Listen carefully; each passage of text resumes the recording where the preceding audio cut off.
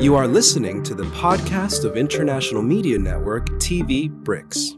Abel Ramoelo, Director of the Center for Environmental Studies and Associate Professor in the Department of Geography, Geoinformatics and Meteorology, University of Pretoria. Graduated from the South Africa's University of Venda. He completed his Master of Science degree in Geoinformation Sciences and Earth Science for Environmental Management and Modeling at 4 European universities: the University of Southampton in the UK, Lund University in Sweden, Warsaw University in Poland, and the University of Twente in the Netherlands. At the University of Twente, he also completed his PhD thesis in remote sensing.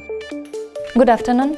Good afternoon. Could you please tell us about the research that your center undertakes? The university is a research-intensive university that is inclined for doing research that is relevant and impactful to the society.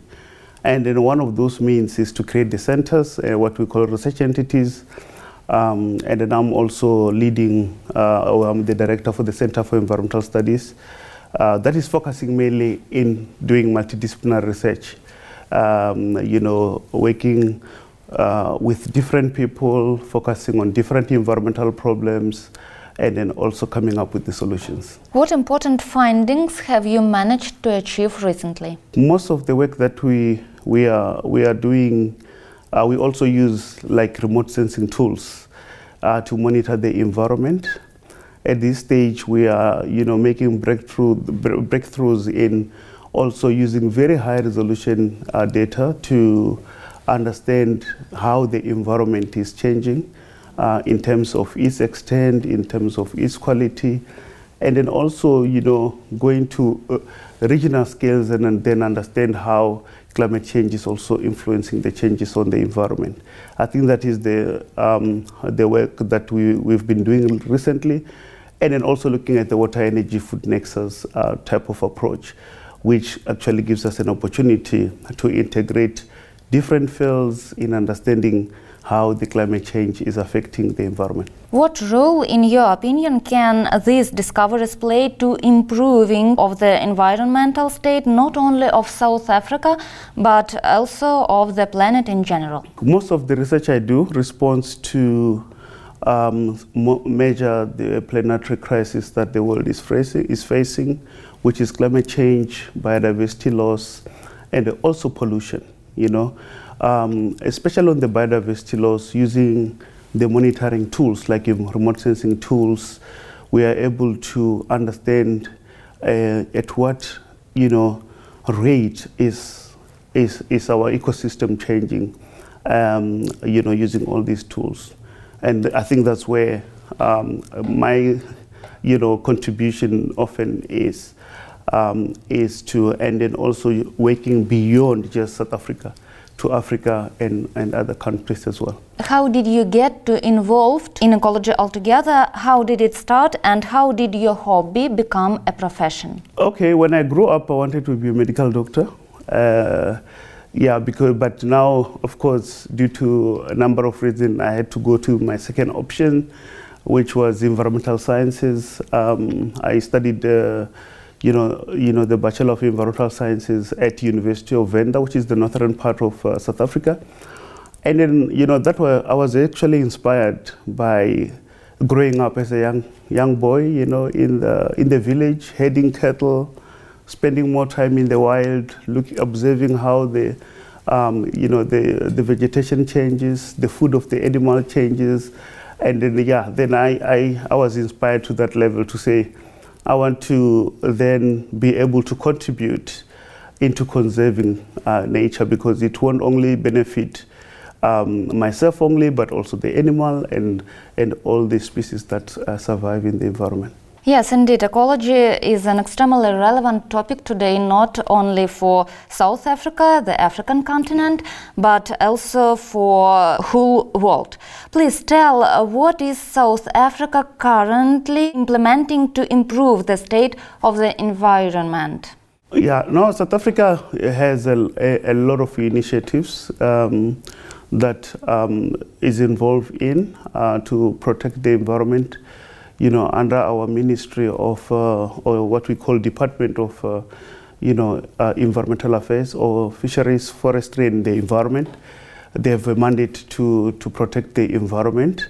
And then they have a number of institutions like your South African National Biodiversity Institute, the South African National Parks that are very geared to protect, the environment. Then when you look at the landscape where people are living, of course, there are a number of policies that guides how, we can have, the development within our country, like our National Environmental Management Act that also, prohibit people from freely running development that affects the environment. You need to have proper processes of, applying to get to use a specific land for specific land use. I think our country is fully involved in that. In ensuring that we protect the environment. If we talk about African continent in general, what achievements have been made in the implementation of the Sustainable Development Goals related to the theme of the environment, namely clean water and sanitation, climate action, life below water and life on land? I like the SDGs because they give us an opportunity to reflect, to what extent, what we're doing on our environment is not only on the environment, on our society, how our societies are responding to different factors, that are affecting them. And of course, in terms of, I cannot give you maybe direct statistics to say Africa is behind or Africa is ahead. What I can say is that is a work in progress. We're working on that. It is our will to contribute to the SDG because we know that if we achieve those, it's for the betterment of the society.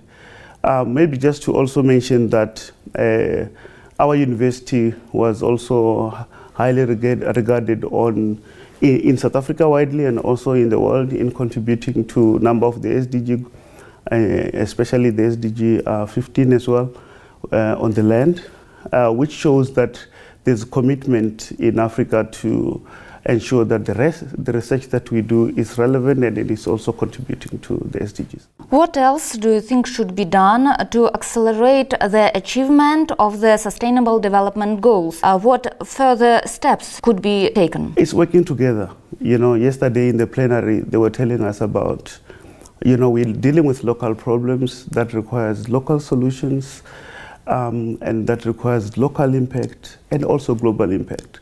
Then it means if we work together at multiple scales, then we're able to achieve this. How is international cooperation between environmental scientists developing today? Which colleagues do you cooperate with in the BRICS countries in addition to South Africa, and how beneficial this experience is? The international cooperations are very relevant, especially to talk to the point dimension of working together. I think BRICS is also one of those platforms.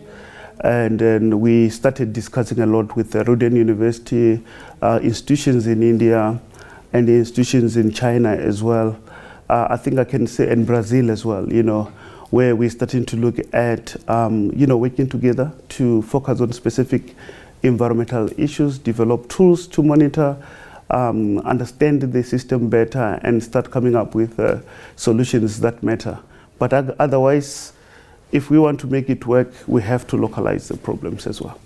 If we talk about the Russian approach, what Russian environment innovations do you find most interesting of those that could be implemented to the other BRICS countries?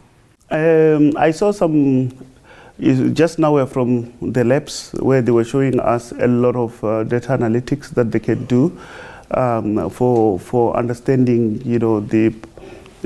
chemical compositions of water that could be very handy for pollution as one of the planetary crises.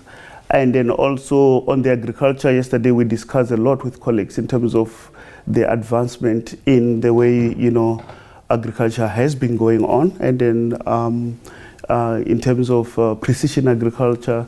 I think there's a lot of learning that can be done between, Russia and several countries, BRICS countries. I know some of the things in South Africa, we are there, but I mean, when we are collaborating, we can improve, and then when we work together, then we get more impact. Thank you very much. It's a pleasure. You are listening to the podcast of International Media Network TV BRICS.